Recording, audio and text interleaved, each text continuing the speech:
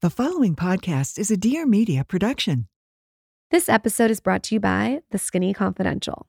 Okay, you talked, we listened. I am obsessed with going into DMs and learning what you guys like and don't like about all the products, and I am always a fan of adjusting. So introducing the new and improved shaving cream. Okay, so we launched a razor. It's silicone, it's pink, it's thick. You can replace the blades, which is amazing, especially because those blades can get really dirty and it's bad for your skin. So you want to be able to replace the blades on your facial razor. And we also launched a shaving cream, and it was the first ever women's shaving cream.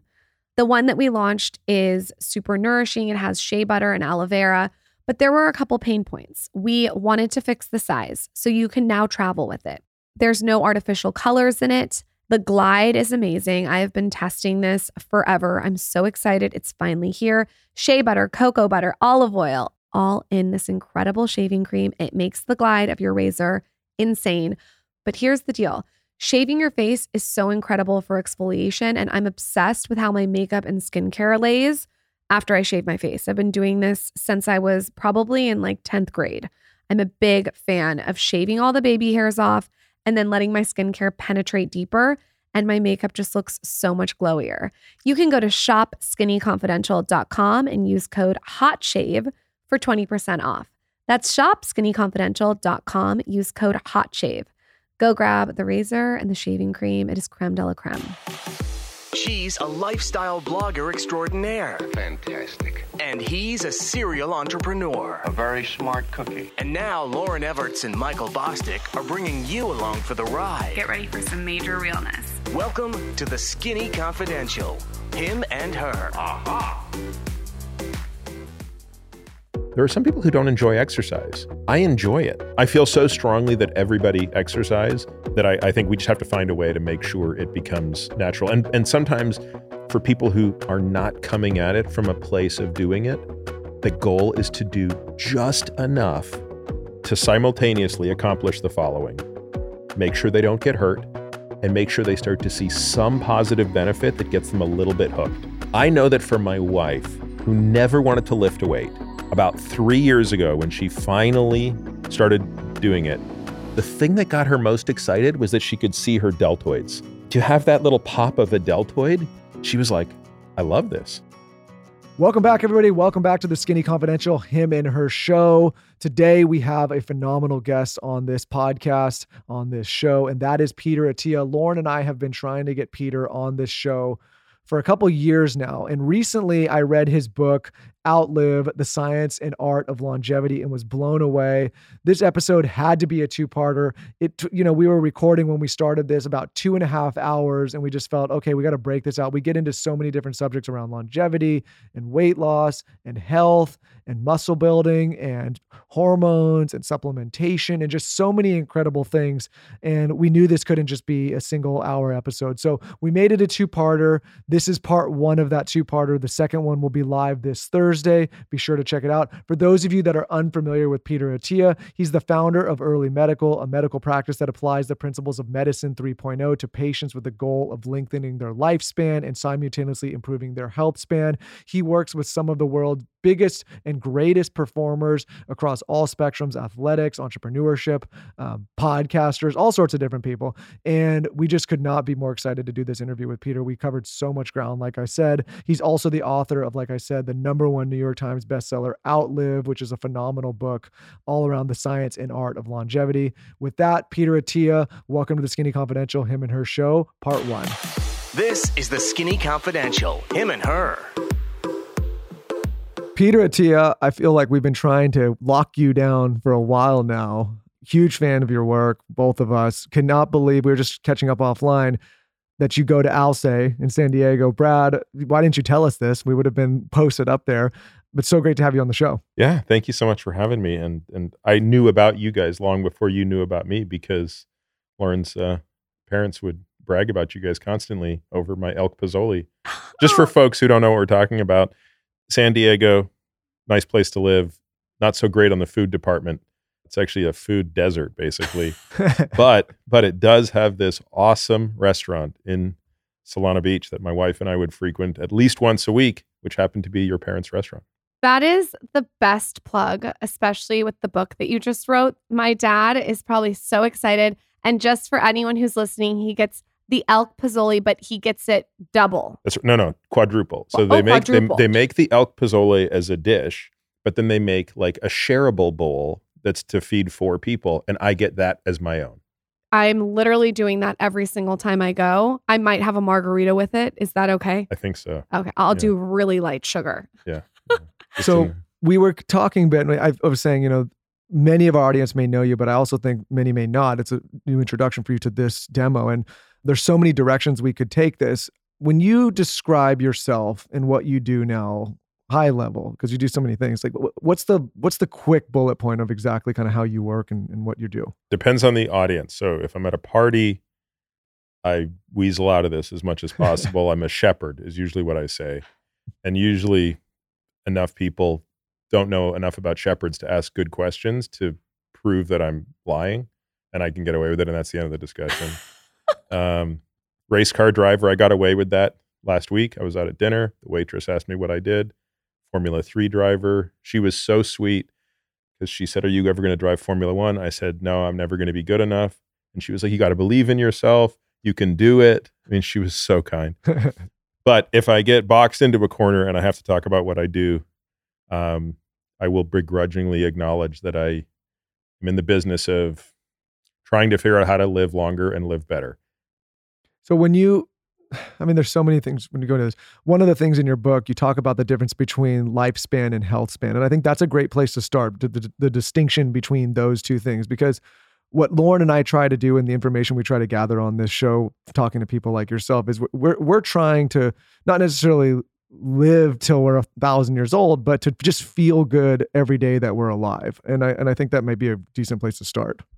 Yes. And I would say there's a caveat to that, but which I'll come back to, but you're correct, right? So lifespan and health span are important concepts because the word longevity, most people make synonymous with lifespan. So longevity is living longer, right? But that's not really true, at least not the way I define it. It's also a function of the quality of life. I think the quality of life tends to matter more the older you get. So I think when you're young, I'd put us all, certainly you guys, in that category. I don't know. I'm certainly into middle age well now, but for someone like you who's very young, it's easy to say, look, all that matters is how good I feel today and how well I function today. And I would just push on that and say, true, but if you can set yourself up to really function well in your 80s, you'll do things now that might be even more demanding, but will pay dividends later. And so really kind of my model is focus on health span at the end of life, because that's the hardest thing to get right. And then everything else will flow from it. You'll get the lifespan, you'll get the health span today, but that's the ultimate goal. It's kind of like delayed gratification. Totally. So what are some pillars of your sort of mission? Well, it depends. I have so many pillars in my life. Like my whole world comes down to pillars, right? So I have like the pillars of how we intervene, right? So nutrition is kind of a pillar of this. Exercise is a pillar of this. Sleep is a pillar. Emotional health, medications are all pillars. So that's one way that I think about it. I don't know if that's the direction you want to go in. Yes, let's go in that direction. Let's start with someone who maybe comes to you that feels like shit. Maybe they're 30 pounds overweight. They're working their ass off. They're probably going to bed at 11 p.m. at night. They're eating protein, but it's not great. Where do you start with a person like that? If someone's listening, where can they start? So it's important to understand, there's only a subset of people I take care of. So I take care of people who have bought into my thesis. And that's not a huge sliver of the population. So it's very important. So customer selection matters. So I'm interested in people who buy the idea that if I manipulate those 5 things that I just said, I have an opportunity to live a longer life and at a higher quality, physically, emotionally, and cognitively. If they buy into that argument, and I clearly do, my life is centered around that argument, then they'll have the patience to go really deep on how to manipulate all those things. If, however, someone comes to me and says, I have to lose 30 pounds and I have to have a 6-pack and I have to look good in a bathing suit in 6 months, I will always say to them, there are better people out there than me. That is I'm not saying that's not a worthy goal. It might be. It's just not something I'm good at. And therefore, I will sort of always shift them in that direction. So with that said, taking the example of your person, I always start by just learning as much as I can about an individual, right? So what can I learn about them biochemically? What can I learn about them, meaning looking at their blood work? What can I learn by looking at something like a DEXA scan to understand how much muscle mass they have, how much fat they have, and where that fat lies? Because some fat is harmful, really harmful, and some is just aesthetically a nuisance. You want to know the difference. I would want to understand in detail how they're training, how they're eating, how they're sleeping, how they're managing stress. And I think only with that information could I begin to start to at least come up with the diagnosis of what are the, relative strengths at which they need to pull on each of those levers we talked about. Just based on what you were saying, clearly nutrition, exercise, and sleep are going to be big components. You mentioned two different kinds of fats, bad and good. Well, it's more nuanced than that. It's subcutaneous fat is the fat most of us think about, right? If I lift my shirt up and you pinch a little fat on my belly, that's subcutaneous fat. It's fat that is stored in part of the body, believe it or not, where we were designed to store fat. And I think this is hard for people to understand, but you have to take an evolutionary lens to appreciate it. The ability to store fat is a very good thing. If we didn't have that capacity, if we all had conditions called lipodystrophies, which is a medical term for people who can't store fat, our species wouldn't be here. So there'd be a bunch of amoeba doing this podcast right now, and it wouldn't be very good because they wouldn't have brains the same as ours. So only because we could store fat could we as a species, directionally like 250,000 to 500,000 years ago, kind of really start to showcase our capacity as the superior species on this earth. And the reason for that is our brains are so energy demanding. So all of us are sitting in this room right now. Our brains are consuming 25% of our total calories. Wow, I didn't know that. Think about that for a second. So if you eat 3,000 calories a day, what is that? 750 of those calories are just going to your brain. The thing weighs 2% of your body weight and consumes 25% of your energy. And that's why we have the brain that we do. That's why we are sitting here doing a podcast and not rummaging around in the dirt. But that comes at a very high cost. And the cost is we can never be without energy. And that's why our bodies evolved to store energy. And we really only store it in the form of fat. You can only store about a day's worth of glucose, and we don't store protein. So up until a couple hundred years ago, this capacity to store fat was amazing. It's really only in the modern world where food is so abundant that the need to carry enough energy to survive for 2 weeks without food was no longer a liability. And now most of us have the opposite problem, which is we're storing too much energy. But to go back to your question, only when the fat leaves these subcutaneous areas and goes into other areas, and the big ones are into the muscle itself. So if you look at ever see like a Wagyu steak, how it's like fat is marbling inside the muscle? Sure. Well, we do that too. And that's really problematic. That's what leads to insulin resistance, which I'm sure we'll talk about. If the fat starts to surround the organs in your body, if the fat builds up inside your liver, inside your pancreas, around your heart, now the fat is very problematic. It starts to release inflammatory cytokines. That's the type of fat that actually leads to heart disease, cancer, Alzheimer's disease, all these things. And what are the main reasons the fat would start to go into those areas? Yeah, awesome question. It basically is a genetic issue. So everybody has a different capacity for how much fat they store. So I'll give you one very obvious genetic difference is Asian to Caucasian. So specifically Asian to Northern European descent. You probably notice, or maybe you've heard the term skinny fat, right? Sure. That you will see that used to describe Asian populations where they don't really, an Asian person who's metabolically unhealthy doesn't necessarily get fat. They'll just get type 2 diabetes, but on the outside, they'll actually look normal. Huh. And the reason is they just don't genetically have the capacity to store as much excess energy. So they'll very quickly go from energy appropriate to energy abundance, but you won't see it. Whereas people of Northern European ancestry can get a lot fatter first, and believe it or not, initially stay reasonably healthy metabolically as they do. So the analogy I use in my book is a bathtub. Different people have different sized bathtubs. So a really big bathtub is a person who could get really, really fat, meaning lots of water could get into that bathtub and not cause trouble until at some point it overflows and then water leaks on the floor, and that's problematic. Yeah, I remember reading in your book, you wrote about this, where it's not necessarily someone, just, if you look at someone aesthetically and they're big, that doesn't mean they're necessarily unhealthy compared to somebody who's not. And it comes down to this issue. Is there a reason why people of Asian descent, based on genetics, have more of that issue than a Caucasian? I can speculate, but it would be nothing more than speculation. I would assume that it might have to do with the fact that people of Northern European descent, there would have been another advantage to accumulating excess fat, for example, for warmth. And maybe people of Asian descent, it would not have been an evolutionary advantage to create such insulation. So in other words, maybe there was another advantage beyond the energetic one. Maybe there was an insulation one as well. So for you, and this is a question we asked, like when you were coming on, we asked the audience, like, hey, what questions do you have? And a lot of it centered around what to measure, how to measure, what to look at, what not to look at. And I think based on what you're talking about here, it's so important because Lauren and I both have different genetic makeups. I actually am a quarter Japanese, which is what I was wondering. God damn it, though. I mean, God. But it's important, I think what you're saying, to know these different kinds of markers, because how you would potentially work with me is different than how you would potentially work with Lauren, even if we had the same goal.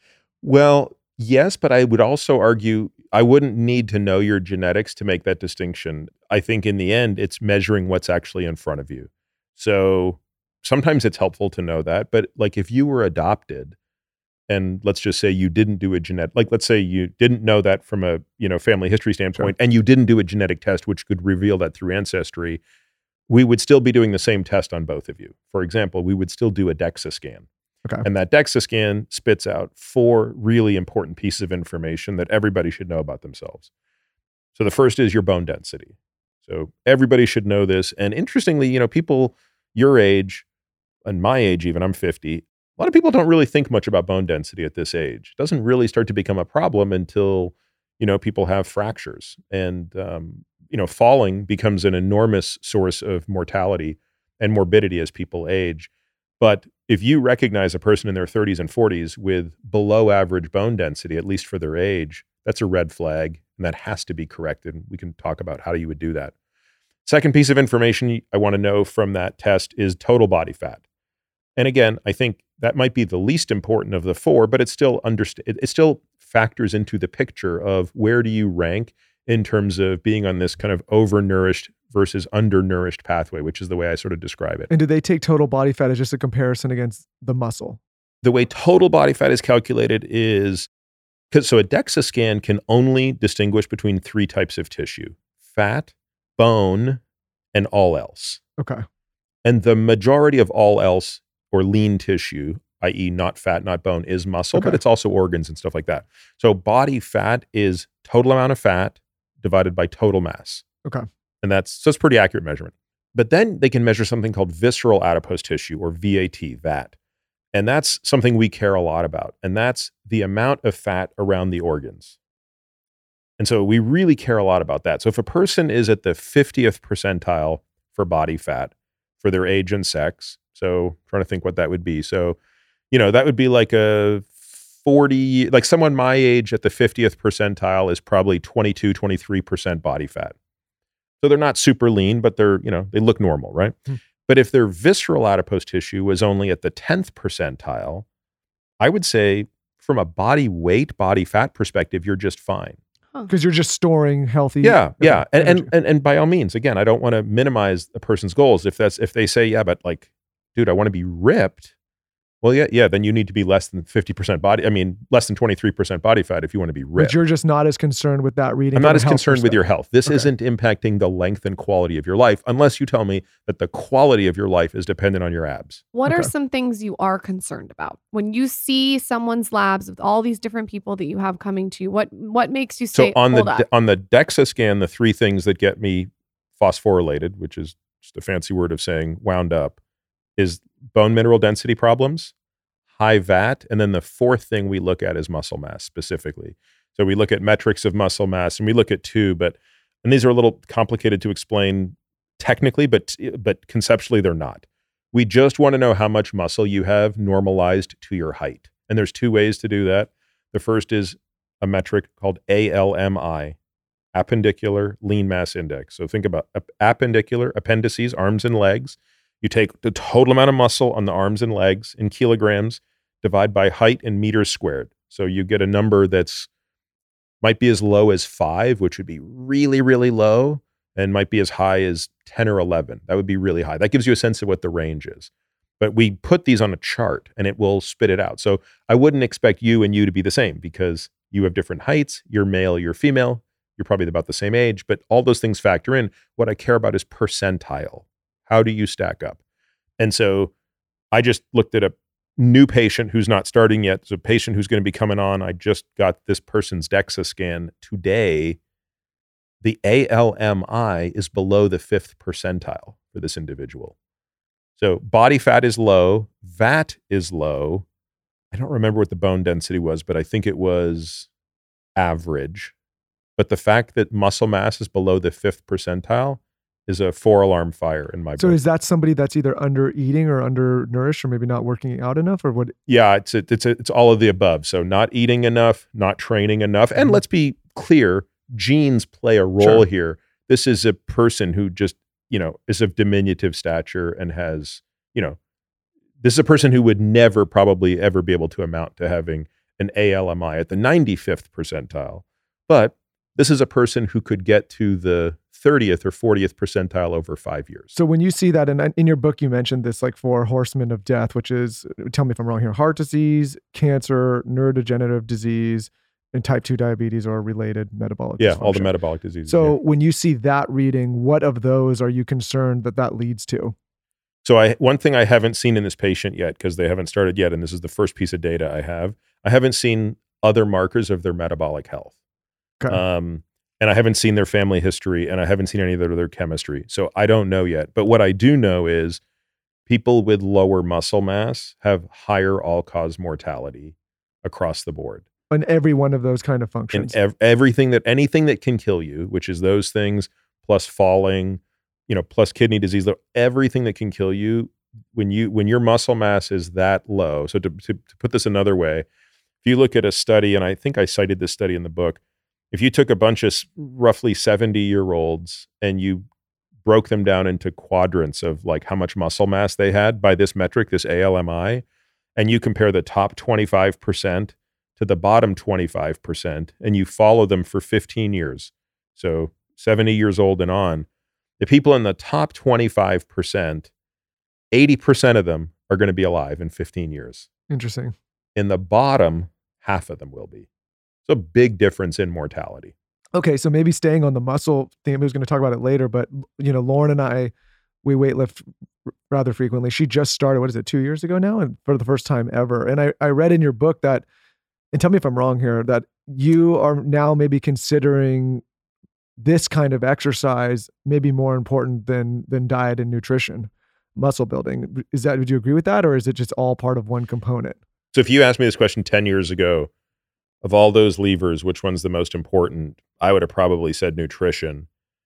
But I think today, that if I look at the data more objectively, I think that having a high VO2 max, so having really high cardiorespiratory fitness and having high strength and muscle mass is more strongly associated with a longer life than anything else, including having a really good diet. And by the way, this is not just me saying I speculate on this. The data are really clear if you look at the hazard ratios associated with the absence of those things. Does that make sense? So in other words, the easiest way to look at this is to say, what is the risk of having type 2 diabetes, which you could argue is the most extreme form of metabolic dysfunction associated with, being the most overweight or all these other things. You could look at the hazard ratio of obesity.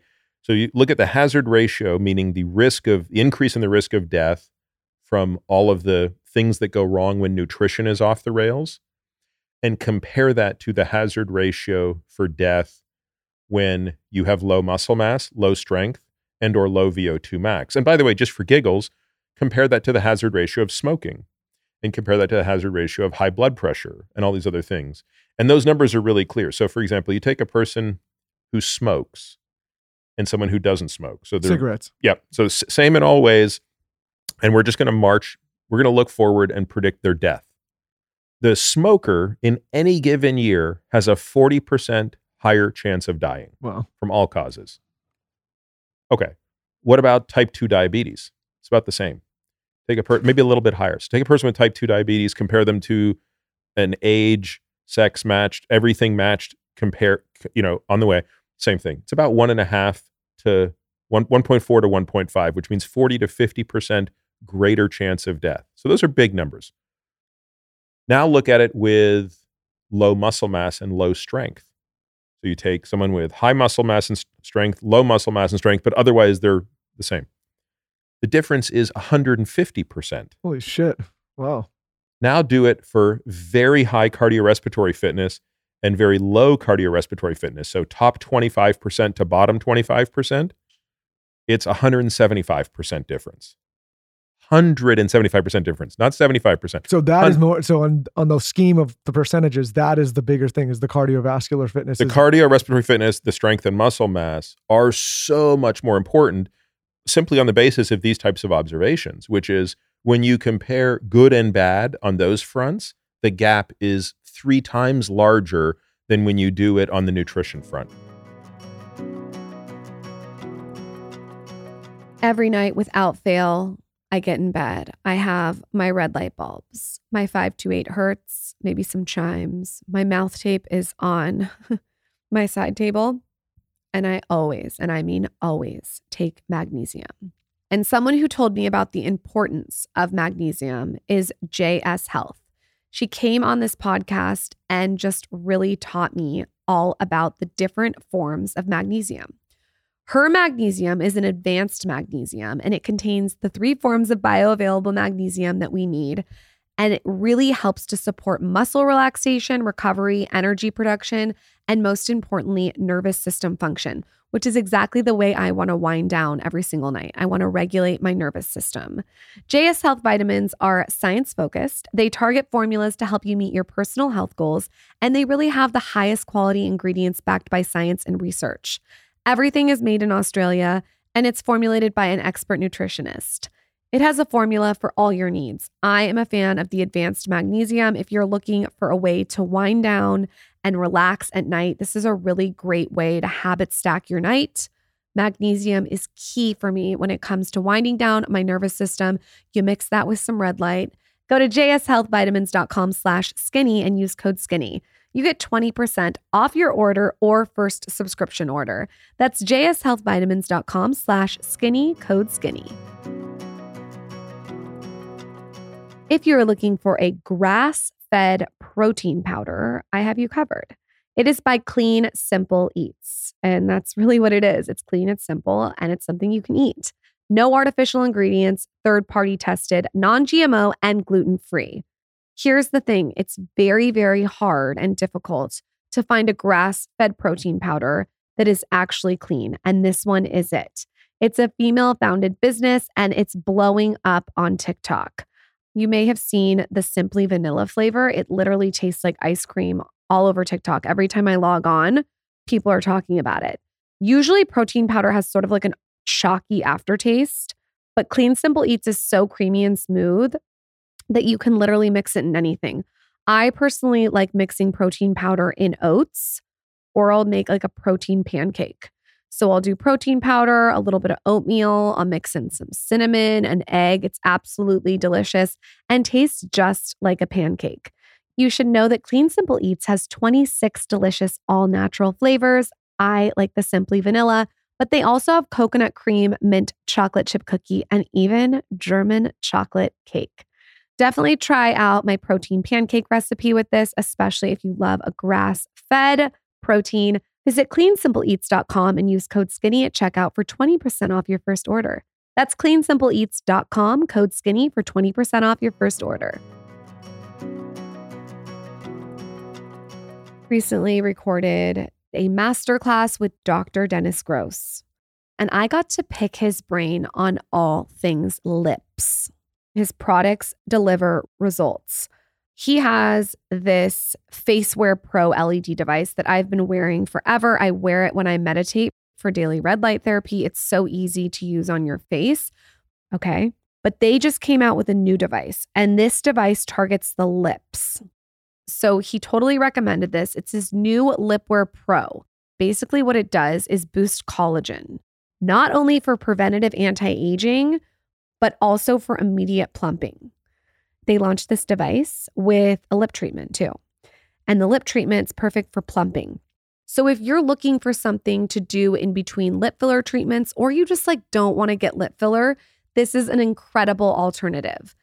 So I've been using it, and it's incredible what it does to your lips. He then pairs it with this amazing product that he created, and it's called Derm Infusion's Plump and Repair Lip Treatment. I had the opportunity to test this out for a long time. Boy, oh boy, does it work. It plumps the shit out of your lips. This is so great to take your beauty routine to the next level.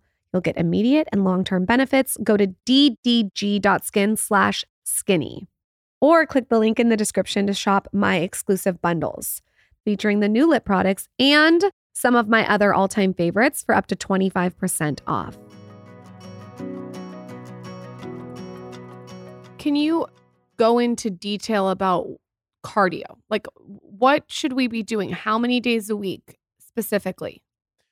Great question. So again, depends on the goal. So if you said to me, so my wife's a marathon runner. So she loves marathons, despite the fact that I've tried to get her to stop. She won't do it. Why stop? I mean, I just think, look, she has nothing left to prove. She's run amazing marathons. She's run really fast marathons. And I think deep down, there's a part of me that's worried, at some point she's just going to sustain an injury that is going to come back to bite her later on down the line. Just because it's so hard on the body. Yeah, it's just again, it's I always say, just run 10Ks instead. You could be very competitive at 10K. Why does it have to be the marathon? But that's also me. That's not cool of me. I should just shut up and let her do her thing. But you guys should always just shut up. Yeah. Yes, dear. Yeah. So, but it's coming from a place of love. Admit it. Right. You guys. So. It is coming from a place of love. I was saying, though, I don't know if I have a trophy wife right now because I showed her that salad video you just posted, and I basically get a kale leaf, and that's about it. That big-ass salad you just got. I was like, Lauren, where's my big-ass salad? Yes. I'm not a trophy wife. I get a piece of cabbage. That's it. Go watch his Wife Hall of Fame right there. Yeah, that's right. So if you said to me, I want to do what Jill is doing, the answer is different than if you say, I just want to be really fit and live a long life. So what we call sport specificity starts to matter. Sure. And in the case of my wife, it's a hell of a lot of running. But if you're my patient and you're saying, okay, I want the most efficient path to get there, and I'm willing to do whatever, I'd say it's probably about 4 hours a week is probably that sweet spot. And what does that workout look like? Yeah, so it would be about 80% of that would be low intensity.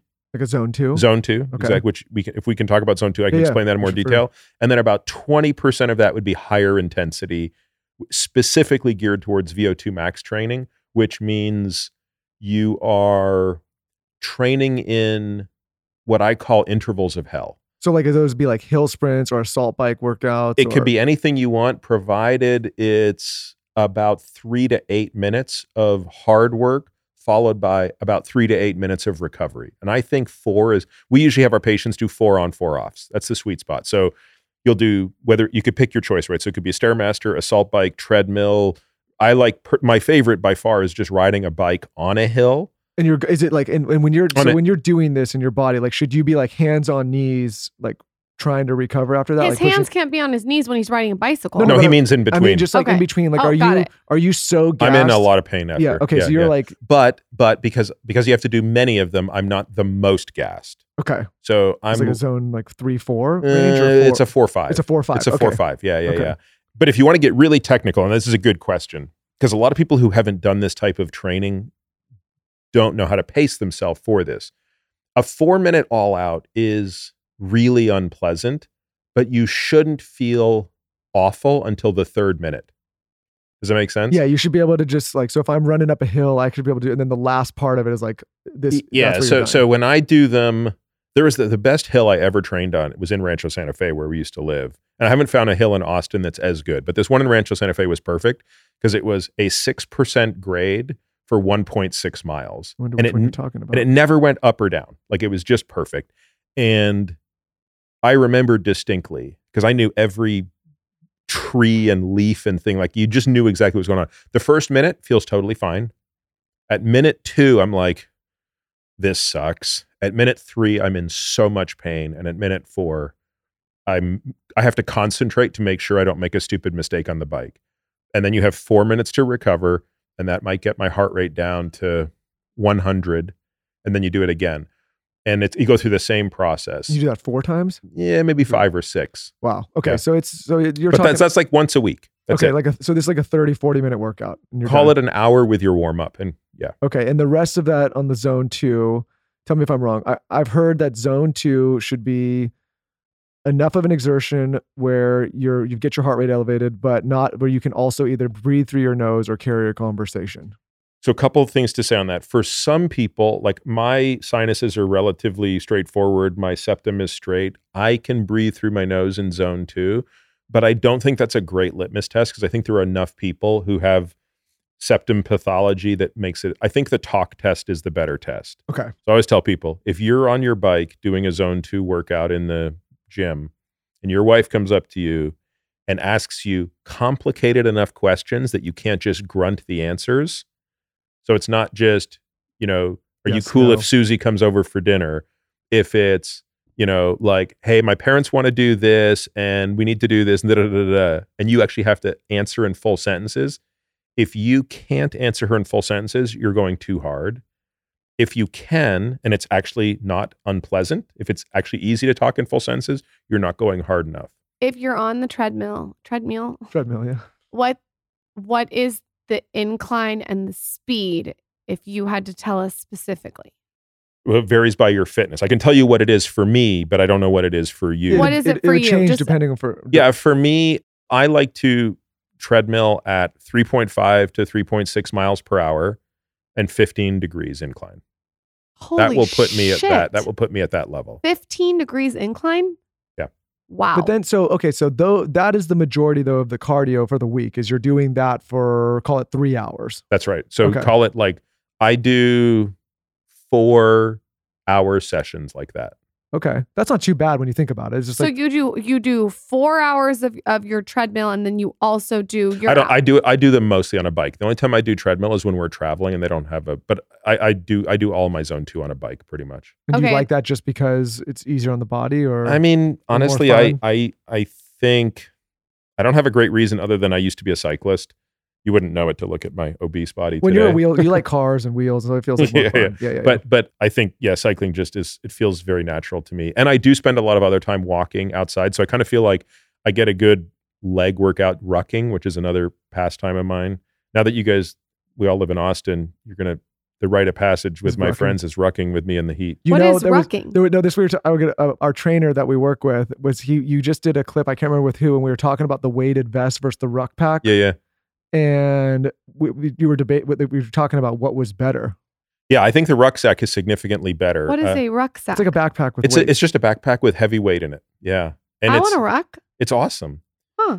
Lance Armstrong came out for a ruck with me yesterday, and because he's moving back to Austin, and so I brought him out, and I always do it as trial by fire. You just go middle of the day, so 4 p.m. Oh God. and I just threw 50 pounds on his back, 50 pounds on my back, and we just went out for an hour. Then you're walking. Yeah, But it's a zone, so it's a heavy zone too.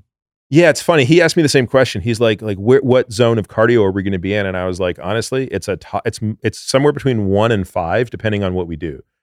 It's almost never zone 2, by the way. So like when you're on the flats and going downhill, it's zone 1. Sure, Like, we're sure. talking like it's nothing.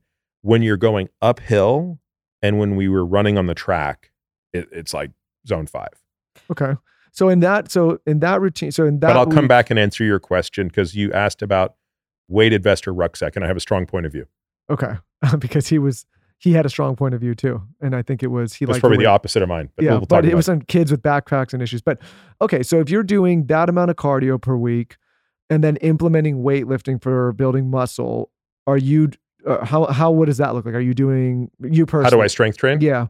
Is that like I do 4 days a week. Okay, 4 days a week. And I do 2 days upper body, 2 days lower body. Okay. How do you, this is like really like getting in the details, but I love to know this. From on 7 days a week, what's your schedule? Like tell us, on Monday I do this, on Tuesday I do this. Yeah. So I do lower body Monday, Friday in the gym, upper body Wednesday, Sunday. Okay. I ride zone 2 Tuesday, Thursday, Saturday, Sunday. I VO2 max Saturday, and I ruck at least 3 days a week. So this week it's Monday, Wednesday, Friday, but normally it's Tuesday, Thursday, Sunday. So Saturday is your day where you got to find God, and you know you're going to go all out on the cardio. Yep. So each day has something. Yeah. So Saturday is the hardest cardio day because you're doing that zone 2 followed by a VO2 max. Fridays tend to be very hard days. It's like kind of my deadlift day. So that's like another go to the well. And let's be clear, like I'm an old man now and I don't believe in hurting myself. Sure. So I'm also very quick to back off. If I'm not feeling great, like there's not handing out medals at the end of the day for who hurt themselves. Why do you like rucking better than the weighted vest? Because as the weight gets significantly higher, which by definition it is, by the time you're rucking, you're really kind of working up to a third of your body weight. The ability of the rucksack because they have a belt on them, and you cinch that belt on the hip bone. And what that does is it takes the weight and puts it on your hip and not on your shoulder. Huh. And the weighted vest doesn't have that. Yeah, the weighted vest kind of just digs in. The So weighted the vest, backpack theory really doesn't make sense if the weight's not on the back. I understand where I think your friend is going. Where he's probably saying is a backpack puts you into spinal extension. Yes. And he's saying, presumably, I don't want to put words in somebody's mouth. You're right. He's probably saying, well, kids spend enough time in spinal extension, they don't need any more. Yes, I would say adults spend too much time in spinal flexion. We're sitting down too much, right? When you're in front of your computer, you're in flexion. You're hunched forward. So it's actually kind of nice to be opened up this way. But above all else, what it really comes down to is I put that hip belt on so tight and it digs into my hips that I can almost take the shoulder straps off. Rucksacks also come with these little things that allow you to clip across your chest. I never use them. Like I don't. I'm going to blame you after this episode because he's going to go buy everything that you No, I'm gonna say. get a We're going to rucksack, get all these Amazon packages. It's going to be so annoying. I can already see in his eyes he's getting a rucksack. Well, and I'm going to go look for a hill too. Yeah. Well, you can come. I have 3 of them first. So if you want to come and sample first, because there's different sizes and I have different sizes. I'll hold you to it. So. Okay. So for people that may not have direct access to you, which is most people listening, obviously, and they're thinking about putting together just an optimal fitness routine for themselves, we've covered that 4 days a week. Well, by the way, I'm also acknowledging like I do more than most of my patients. Sure. And the way I do this with my patients is different. I go to them and I ask them the first question, which is, Michael, how much time are you willing to put into exercise in a week? Just tell me what that number looks like. So balance it with time with your wife, time with your kids, time with work, time with whatever you do, and tell me what that number is. And they'll come back with a number, and it's always less than my number. I would say I'm willing to put in as much work as I need to put in to get to the next level. I don't think I would give you a number. Does anyone ever say like, just you tell me what I should put in? I mean, I love your answer. I would continue to work with you on figuring that out and then better define what the goals are and say, okay, what I would do is say, look, your VO2 max is here. It's at the 40th percentile. I would like it to be at the 95th percentile in 2 years. This is what I think it will take to get there. That's a good, to maybe let you sort of show the goal or me tell you the goal and then you work backwards to get there. Yeah. Most people, and I love that because then we can go through that and it's a trade-off. Most people usually come into it with like, all right, I'm exercising 3 hours a week now. I'm willing to go up to 6. That's all I'm willing to do. That surprises me and I'll tell you why. It seems to me that you work with so many high performers. I would think that the answer would be whatever it takes. Yeah, it's funny you say that. We were talking about this on a team call recently, and because I was sort of griping about it, to be honest with you. I was having a little bit of a crybaby moment where I was bitching. And I was like, why don't these people want to do more? And one of the people on my team sort of smacked me into shape and said, hey, you're forgetting something, Peter. Like our patients are very high performing people. They want in efficiency. general. Well, like they're CEOs, they're this, they're that. Like in every dimension of their life, they're really high performing. So they're kind of looking for minimum effective dose of everything. That's not universally true, by the way, but that's like, I guess it was a good way to help me kind of maybe have a little bit of empathy for where someone's coming from. And by the way, if someone says I'm willing to do 6 hours a week, that's awesome. We can do anything with 6 hours a week. What's the best? Okay, so now it depends on what are you coming in with. So if you're coming in balanced, and balanced can be good or bad, meaning when I do my full evaluation on you, both from a cardio and strength perspective, you're roughly the same, either equally bad, equally okay, equally good, then I will use that time equally. Meaning I would have 3 hours on strength and stability training and 3 hours on cardio training. And of that 3 hours on cardio, I would have 80% of that being low intensity zone 2, 20% of that being high intensity VO2 max. But for example, let's say you came in, which is not uncommon. I have people that come in who are amazing runners, like super, super fit.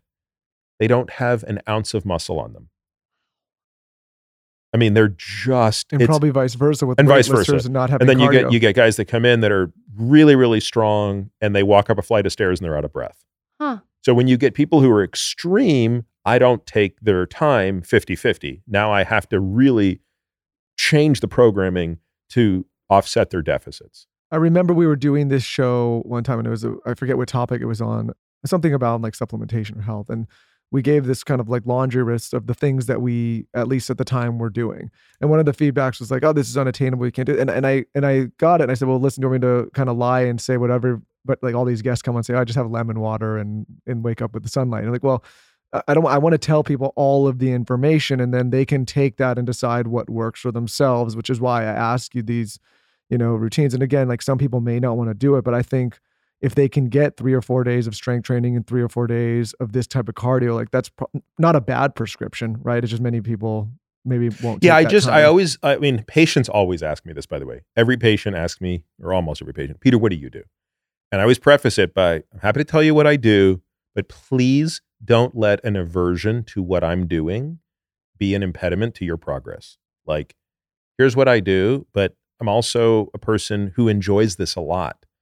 There are some people who don't enjoy exercise. Sure. And I enjoy it. Like I would exercise if it was bad for me. That's unfortunately a true statement, right? Like if you told me all this exercise will shorten your life by 5 years, I'd be like, well, so be it. It's worth it for the quality of life. So I feel so strongly that everybody exercise that I think we just have to find a way to make sure it becomes natural. And sometimes for people who are not coming at it from a place of doing it, the goal is to do just enough to simultaneously accomplish the following. Make sure they don't get hurt and make sure they start to see some positive benefit that gets them a little bit hooked. And for some people, that's aesthetic. I mean, my wife will be so pissed that I say this, but hopefully none of her friends are listening. And so I won't get back to her. But I know that for my wife, who never wanted to lift a weight because she's just been a runner her whole life, about 3 years ago, when she finally started doing it, the thing that got her most excited was that she could see her deltoids.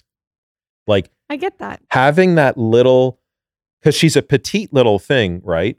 But to have that little pop of a deltoid, she was like, I love this. I will tell you the main reason I like lifting weights, and I just got into weightlifting 2 years ago, and it's changed my body composition, and I love it so much, is I feel more confident after lifting weights. And I recognized that the other day. And I can't explain. Confident in activities of daily living, like going to the grocery store. My posture feels more confident.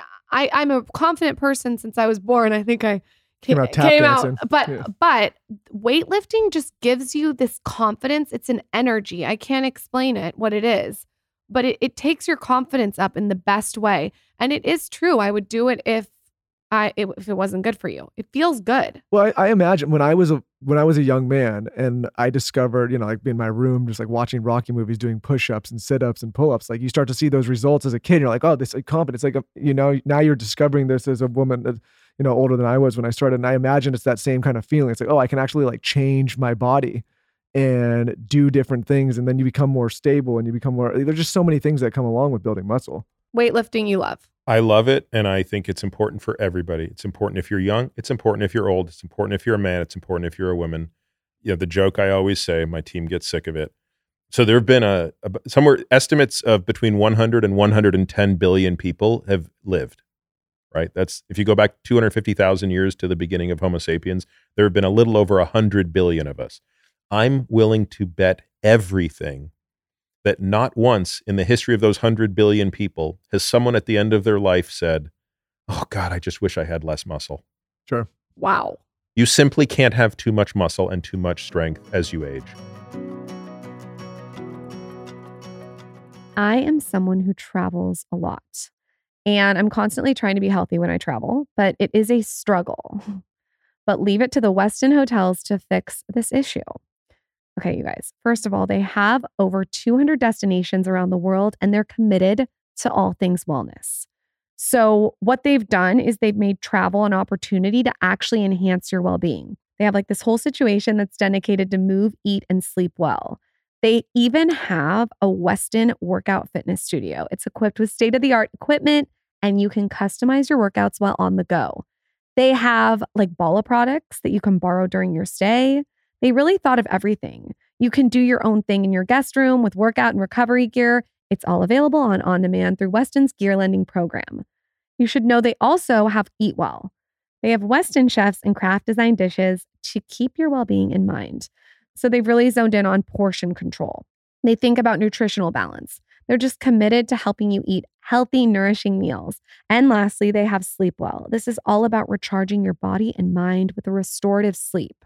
Westin's even has a renowned heavenly bed. So they really thought of all the things health and wellness-wise at Westin hotels. There's amenities and offerings aimed to help you move well, eat well, and sleep well, so you can keep your well-being close while away. Find wellness on your next stay at Westin.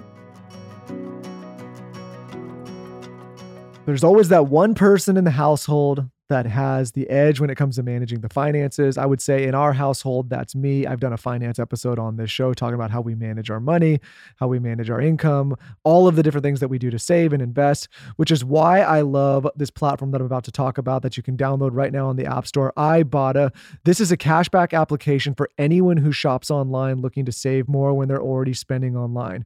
I love platforms like this because Ibotta gives you cash back on hundreds of grocery items, from produce to personal care to pantry goods, so you can make sure you're beating inflation no matter what you're purchasing. Either link your loyalty account or upload your receipt after you shop and get cash back. It's that easy. The average Ibotta user earns $120 per year. That could cover the cost of an entire shopping trip, or you can use some of that cash back to take that trip or book that flight that you've been wanting to do. Other apps give you points that don't amount to much, but with Ibotta, you get real cash back. I want to reiterate that. You get real cash back directly to your bank account, your PayPal. You can put it on gift cards, and you can earn cash back on hundreds of online brands and retailers that you're probably already shopping on. We have an absolutely no lose, only gain offer. Right now, Ibotta is offering our listeners $5 just for trying Ibotta by using the code SKINNY when you register. Just go to the App Store or Google Play Store and download the free Ibotta app and use code SKINNY. That's IBOTTA in the Google Play or App Store and use code SKINNY. Again, that's $5 just for trying Ibotta and getting that cash back when you're shopping already. Enjoy. I have been on a journey when it comes to my hair, but I feel like my ponytail is 10 times thicker, and it's a medley of a lot of things. I'm eating a lot of meat, I'm supplementing, I'm microneedling, and I'm also taking my scalp health seriously. And how I'm doing that is I'm using a really great hair serum with a lot of scalp massage. And the hair serum that I have been using for visibly thicker, fuller, shinier, longer hair is by Vegamour. I will just like habit stack it into my routine at night after I've done my skincare. I'll grab my scalp massager and then I'll use my Vegamour Grow hair serum. And what I do is I put it onto my scalp and then I massage the scalp massager in. I think what people don't realize that I've learned through interviewing a lot of celebrity stylists is that your hair starts from your scalp. So if you're not taking care of your scalp, your hair pays the price. So add a little scalp massage to your routine with an amazing hair serum like Vegamour's Grow, I'm always on the lookout for products that take my hair to the next level, and I am telling you, this one works. Give your hair the power of the little pink bottle with Vegamore. For a limited time, the Skinny Confidential listeners get 20% off their first order. You're going to go to vegamore.com/skinny and use code skinny at checkout. That's vegamor.com/skinny. Code skinny to save 20% off your first order. vegamor.com/skinny, code skinny. We had somebody on the show right before you came in, and we were talking about even like facial muscle, and as you age and that depleting, and if you're and you lose it, like how that affects the aging process and how you look different, and how important it facial is. fat too. Sure, is such an interesting thing. Like I actually think this is. I'm sure there's a really good explanation for why we lose facial fat, but I mean, I'm sure you guys aren't old enough yet, but once you get to be my age, you'll start to notice you get bags under your eyes, and people say, oh, it's just because you're tired. No, it's actually because you're depleting fat under the eye. And so you lose a bit of the puffiness here, and that's what kind of creates that shadow. That's very true. And you know what else? Girls are getting fat taken out of their face right now. They're getting their buckles removed right here. And a lot of people are advised. Wait, I didn't know this. Tell me about this. What the heck are you talking about? So they want this look that looks like sort of like a model. Like, yeah, a lot of celebrities are getting their buckle fat removed. And I've talked with a lot of different plastic surgeons, and they say, do not do it because it's going to make you age. And when you do start to age, it looks even worse, even worse, even worse. You're sunken in. So you have to be careful of removing fat from your face. You're 100% right about shadows. God. people do wild things these days. That's just a world I know little about. Optimal diet. What are your pillars when it comes to diet? I would like to know your pillars personally, what you eat besides elk. And then what you think is a really well-balanced diet for the general population. So I'll caveat this by saying the following. Remember at the outset, I said there are like kind of 5 big things you can manipulate to impact the length and quality of your life. Exercise, nutrition, sleep, mental health, drugs, hormones, supplements, all in one bucket. If I have a superpower, it's exercise. What do you think my kryptonite is? Nutrition. Yeah. So I struggle more with nutrition than all the others combined. It's not hard for me to be disciplined about my sleep and regimented. Now that I've kind of got a trajectory and a plan around mental health, I actually really enjoy doing the work and doing, but there's something about nutrition that is just probably going to be a constant struggle for me for my entire life. I am so envious of these people who food is fuel and they never get tempted by eating crap. Never heard him, and since I've known him since he was 12, he's never had a craving. Yeah. So I'm not that guy. I have other weaknesses. Yeah, no, look, I mean, I think it all balances out in the end. So maybe I'll start with kind of the principles of good nutrition, and then I can sort of explain to you how I try to navigate that system. We're trying to basically address a couple things with nutrition, right? So the overall state of energy balance, specifically the amount of muscle mass and metabolic health. Those are really the big things that we're manipulating nutrition on. And when it comes to how do you manipulate nutrition, you're basically manipulating the total amount of energy. So how many calories are you eating? And what's the composition of those calories? Like, does it matter how much comes from protein, fat, carbohydrates? There's a fourth macronutrient, which is alcohol. Doesn't get enough attention, but it's important to remember it has 7 calories per gram. kcals to be more specific. I want to bucket alcohol too and like spend some time on that. We should, yeah, because alcohol is almost as energy dense as fat. So it's very important for the person who's trying to lose weight to be mindful of that. It's very difficult to lose weight when you're having a bottle of wine a day, like because you're getting no nutritional value, but you're getting a staggering sum of calories. In my view, very little is actually known about nutrition, despite how it's represented, and that includes maybe even how I was representing it a dozen years ago. Something to which I cringe at now was the absolute certainty with which I thought I understood nutrition, which I won't represent to now. If a person needs to be eating less, which truthfully is most of us, like most of us don't need to be eating more. We need to be either eating the same or eating less. You kind of have 3 ways to go about doing that. You can directly restrict the number of calories you're eating. You can, that's called calorie restriction or CR. You can start to restrict macronutrients.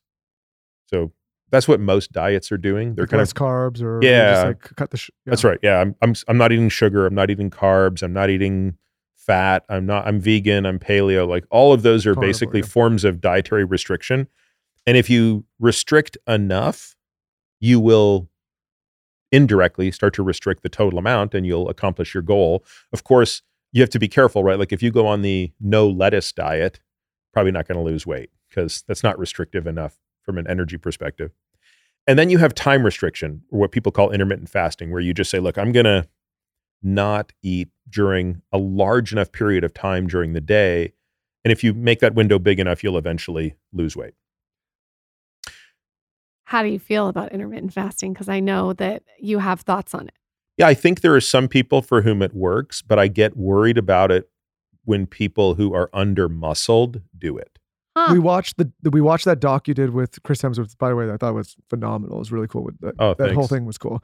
And I was watching that extended period of fasting that you guys did. Yeah, we just did 4 days of no eating. Which is like, that's wild. Or at least for someone who's never done it. Well, it was it's wild for him. I mean, for me, I'd done that all the time. For Chris, it was tough because he'd never, I don't think Chris had ever gone 8 hours without eating. And then on top of that, he had to do all of these insane Tasks. physical challenges while we were fasting. Yeah, when he was like spearfishing at the end of it. It was Is crazy. that when he went in the freezing cold? Did he do that? It's the fasting? That was the next Same- episode. That was the next- same okay. documentary. Or I don't remember No, I where. know it's the same documentary. I'm saying, did he fast while he went in that freezing cold lake? No. No. Okay. But he Wow. did some training for the cold while we were still fasting. Got it. I Yeah. bet he was not a happy camper. So for Chris is a trooper. no, you know what was cool about that is you could he put it in, he put the work in on that documentary. He didn't phone it in. Like he did I mean, the it's so stuff. funny you say that because we were talking about this. I don't know, God, maybe like a month ago, we were talking about something unrelated. And I was like, hey, do you remember how this thing was pitched? This would be done in 2 months, was how it was pitched. Right? Yeah. It was like 2 years later, Oh Jesus. broken ankle, like all of this shit. I will say after that, because he did that other Thor movie, he was yoked up in that movie. So when he did that, and a guy like that who's got a lot of muscle, Totally reasonable it's once in reasonable. a while. Yeah. Okay. Where I worry about it is you've got that patient who's at the 10th percentile for muscle mass, at the 70th percentile for fat. So they're overnourished, but they're under muscled. So they do need to restrict calories, but they can't lose muscle along the way. Intermittent fasting is not a great strategy for that person. They need caloric restriction or dietary restriction. Is there difference for fasting between men and women? I've heard over the years that maybe it's not as great for women as it is for men. But again, I've certainly heard that as well. I don't think the data necessarily represent that. I mean, I think what the data, at least not the data that I've seen, I think what the data make pretty clear is there's no magical benefit of time-restricted feeding in terms of the impact on body weight beyond the caloric deficit. But the problem is, on average, people lose more muscle because they're restricting protein more. So what if there's a woman that does have muscle? Would you say to go to intermittent fasting, or would that still be sort of last on your list? No, I mean, I guess it depends how big a fasting window she's talking about and whether she's willing to maybe have a protein shake outside of the fasting window. So if you could just get a little bit of protein in, let's just say she says, okay, fine, I'm only going to eat between 2 and 8, right? So that's a pretty tight window of 6 hours. I would say, look, if you could have a protein shake at 9 in the morning and then have a protein lunch at 2 and then a protein dinner at 8, I would say that would be worthwhile. And just make sure that that protein shake that you're having in the morning is very otherwise low in calories. Because you could still get like 35 grams of protein in with virtually no fat or carbs. so do you like intermittent fasting more for disease prevention than for, I guess, weight loss? No, I think it's no more. I think there's no specific benefit that it has with respect to disease prevention beyond the effect it has on energy balance. The reason that I did it for many years, and the reason I still think it's a viable thing that people should consider as part of the toolkit is, frankly, it's the easiest. Like, I just think it's so easy. It's so efficacious. If you just say, like, I just think at the end of the day, we're very binary creatures. It's much easier to not do something at all or to do it than to do it part way. That's true, I think, for most people, maybe not everybody. But if you just say, look, the only rules of engagement are don't start eating till 2:00 and wrap it up by 7, that's easier than don't eat carbs or just eat less total food. Sure. I think. It's not overwhelming. How much protein do you like people to get? Is it different for men and women? It's different based on how much muscle mass you have. Are you trying to go up the muscle curve, or is just, are you just trying to preserve what you have or increase? How old are you? So the older you are, the more you need because of something called anaerobic resistance, basically. Or anabolic resistance, rather, meaning the older you get, the harder it is for you to turn amino acids into muscle. And then, of course, training volume. So the answer is somewhere between 0.7 and 1 gram per pound of body weight. Are you a carnivore diet fan? I mean, look, I've never done it. I have lots of friends who swear up and down by it. Rogan's all excited about it now again. Didn't he just say he's doing it again? And he's better than ever. He might be. Joe does it a couple times a year. Actually, no, the last time I saw Joe was just before he went on vacation.